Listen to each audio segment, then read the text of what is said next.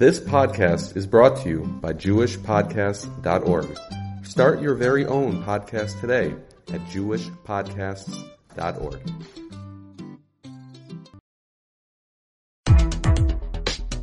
You're listening to the Yeshiva of Newark at IDT podcast. I'm your host and curator, Rabbi Abram Kibalevich, and I hope you enjoy this episode. Today we're going to be doing a very complicated tshuva. It's from 5741 over Av and Elul. It's written to two figures who don't appear elsewhere of Moshe's tshuvas that I can find, Rabbi Aleph Greenfield and Rav Yehuda Herman, and another Rav Elimelech shows up somewhere in the middle.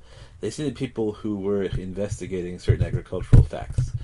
The tshuva is addressing the general question of chadash. Right? So chadash is grain that has been grown has taken root since the preceding Pesach, and halacha following Mishnah and Orla, which we hold as Mishnah Rabbi Eliezer, but then the Shulchan Aruch paskins like, and pretty much uncontested, is chadash aser min haTorah b'chol makom, that even in outside the land of Israel, chadash is aser d'oraisa. But it's also halacha that is, you can imagine, imposes grave hardships, especially on people who don't do their own grain growing, and there may not be any grain available for long periods of time that was grown the previous year. And so you have places where this is a kind of a minagoker halacha. The Ramah says that in some places you shouldn't tell people the halacha because mutav sheshogigin v'ayu mezidim. And as is usual in such circumstances, there are very clever technical answers that explain why, even though that's the halacha, that halacha doesn't apply to this grain. So the Ramah offers one of those answers. The Ramah says that ordinary grain in his countries is mutter because of a sfeik sveka. What's the sfeik sveka? Well, maybe this grain is from last year. And even if it's not from last year, maybe it's this year's crop that took root before Pesach. Okay, now there are a couple of things. One is, how do we know what the percentages are? It sounds like the Ramah's argument doesn't depend on there being any specific percentages once you meet whatever the minimum is. It's not 50-50. It's not even clear, I think it's probably not, that it necessarily adds up to, if you put the two sveikos together, that more than 50% of the grain is mutter. I'll leave you to judge that.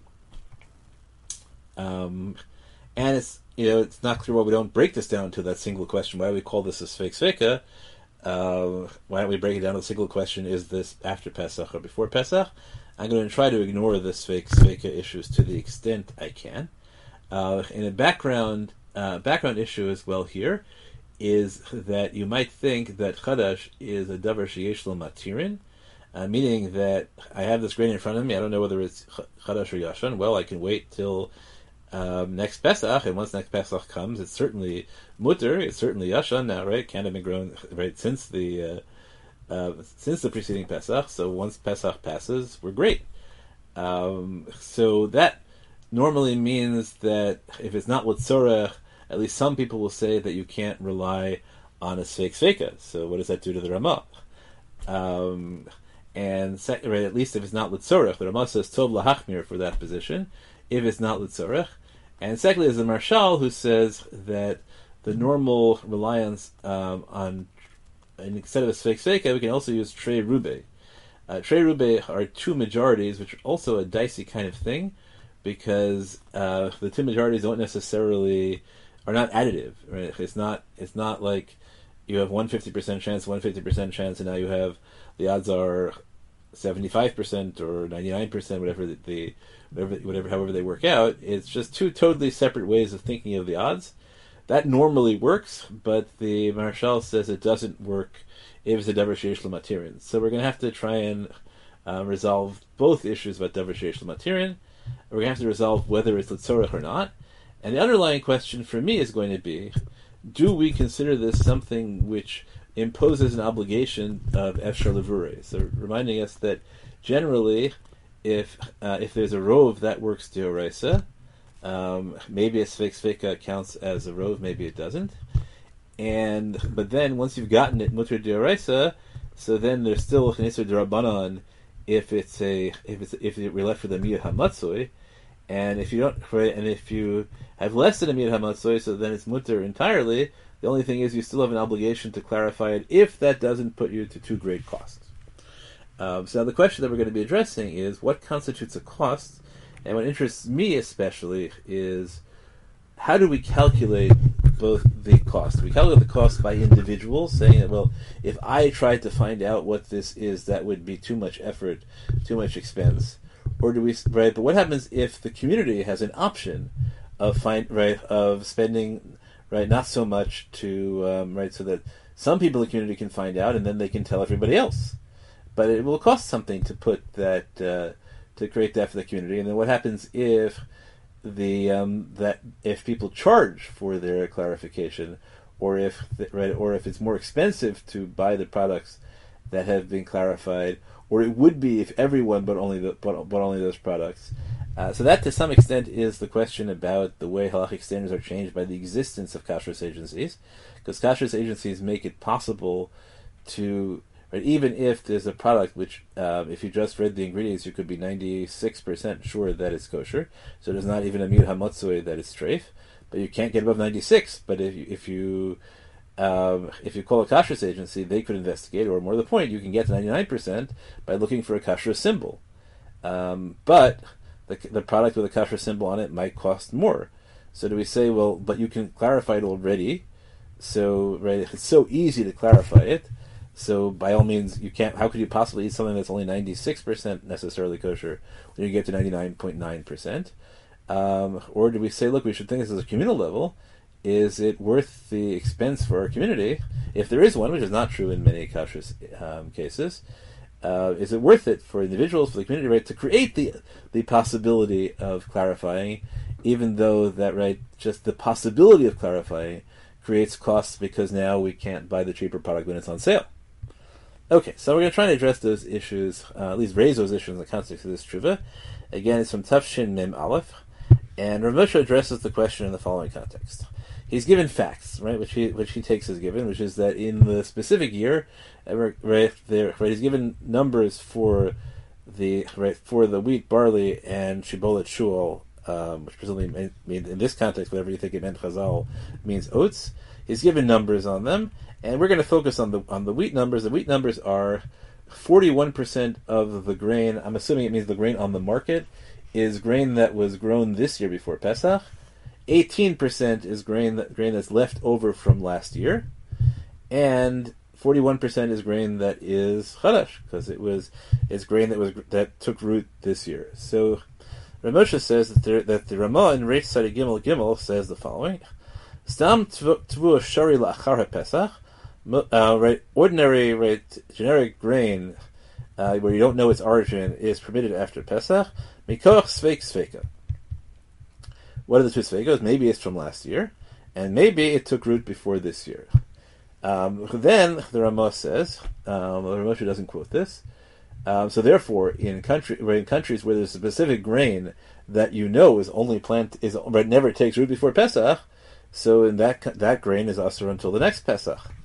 But the Ramah says that's not true if the country's borders are open to agricultural imports, because if there are other places where that grain might have been grown before Pesach. So that's an issue that I think is going to be important in the background, that all these numbers, if you know the production things in your local country, that's only relevant if your country doesn't import, or for that matter export, if it exported, right, because the amount on the market might be affected by what's exported.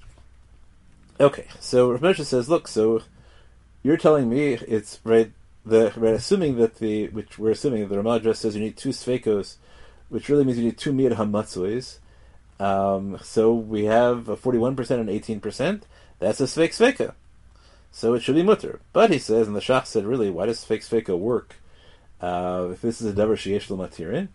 So the Shach has two answers. One is a technical answer that only applies when we know there's Isser in the grain in front of us, and here we don't know there's Isser in the grain in front of us.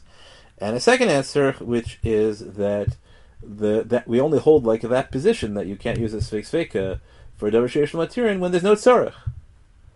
Okay, so now Rav Moshe says, okay, but in Europe there was really a tzarech because bakers and certainly individuals didn't have the storage and didn't have the money to have enough grain left over from the previous year to make it till the next Pesach.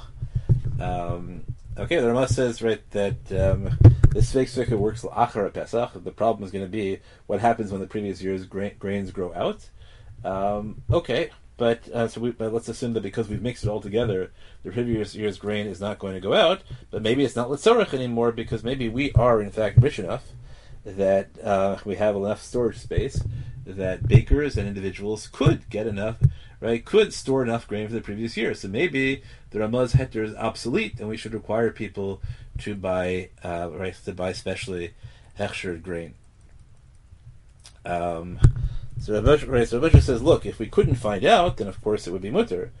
But he says, maybe he says, but it seems to me that once we can get to at least these expert estimates every year, we can probably find everything out. Now, it's clear what the everything out means. Does he mean that we need to check every year to make sure that the numbers still generate the Sveik Sveka? Or does he mean that maybe now, if we can find that out, we probably don't have to wait until everything is a joint tarovet. We could identify farms that are, that plant wheat that roots after Pesach, and we should make all hechsher products come from those farms. Okay, the Rosh is not right. So Rav Moshe says, if B'tircha Yoser Ksas Yochel Levarer Kol, and my suggestion is, but I don't know what Tircha, and I'm not sure if Moshe meant it, but what constitutes Tircha Yoser Ksas? If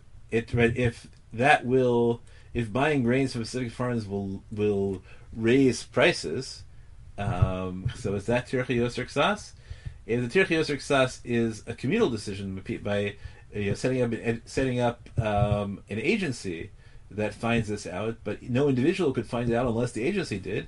Is that also Tircha Yoser Ksas? I'm not sure, and it might be that Rav Moshe is just saying that we should find out, as opposed to relying on numbers from year to year, we should make the effort to go find out every year exactly what the numbers are.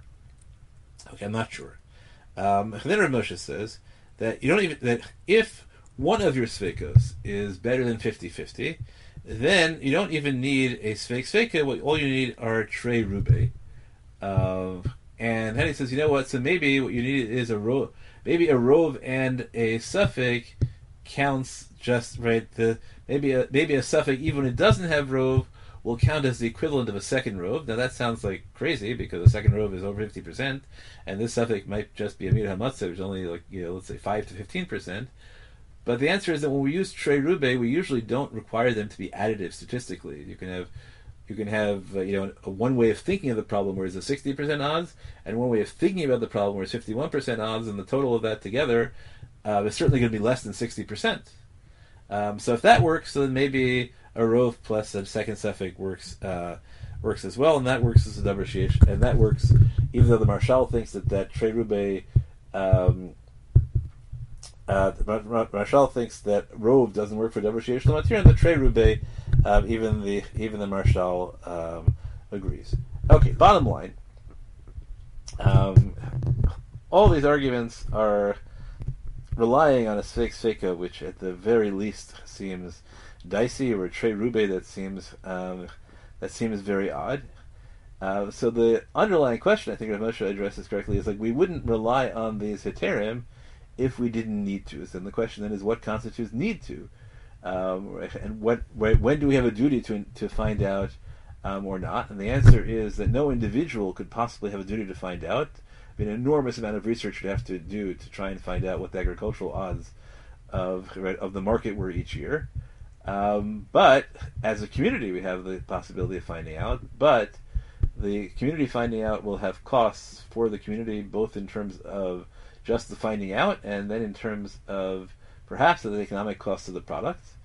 Now that, I guess, could be a circular thing. It could be that as more and more kosher consumers try to be makbid on yashan, then then economies of scale will come in, and the price of yashan things won't cost more at all. On the other hand, there's always a cost of requiring hashgacha, which is that once we say that you can only buy product with hashgacha because of efshar levure, now you can get 99.9%. So that means that poor people cannot buy the products on sale, even if the overall average cost of putting a hechsher on it is nothing. But there are the weeks when the product is on with hechshers on sale, the weeks when the product not on hechshers on sale.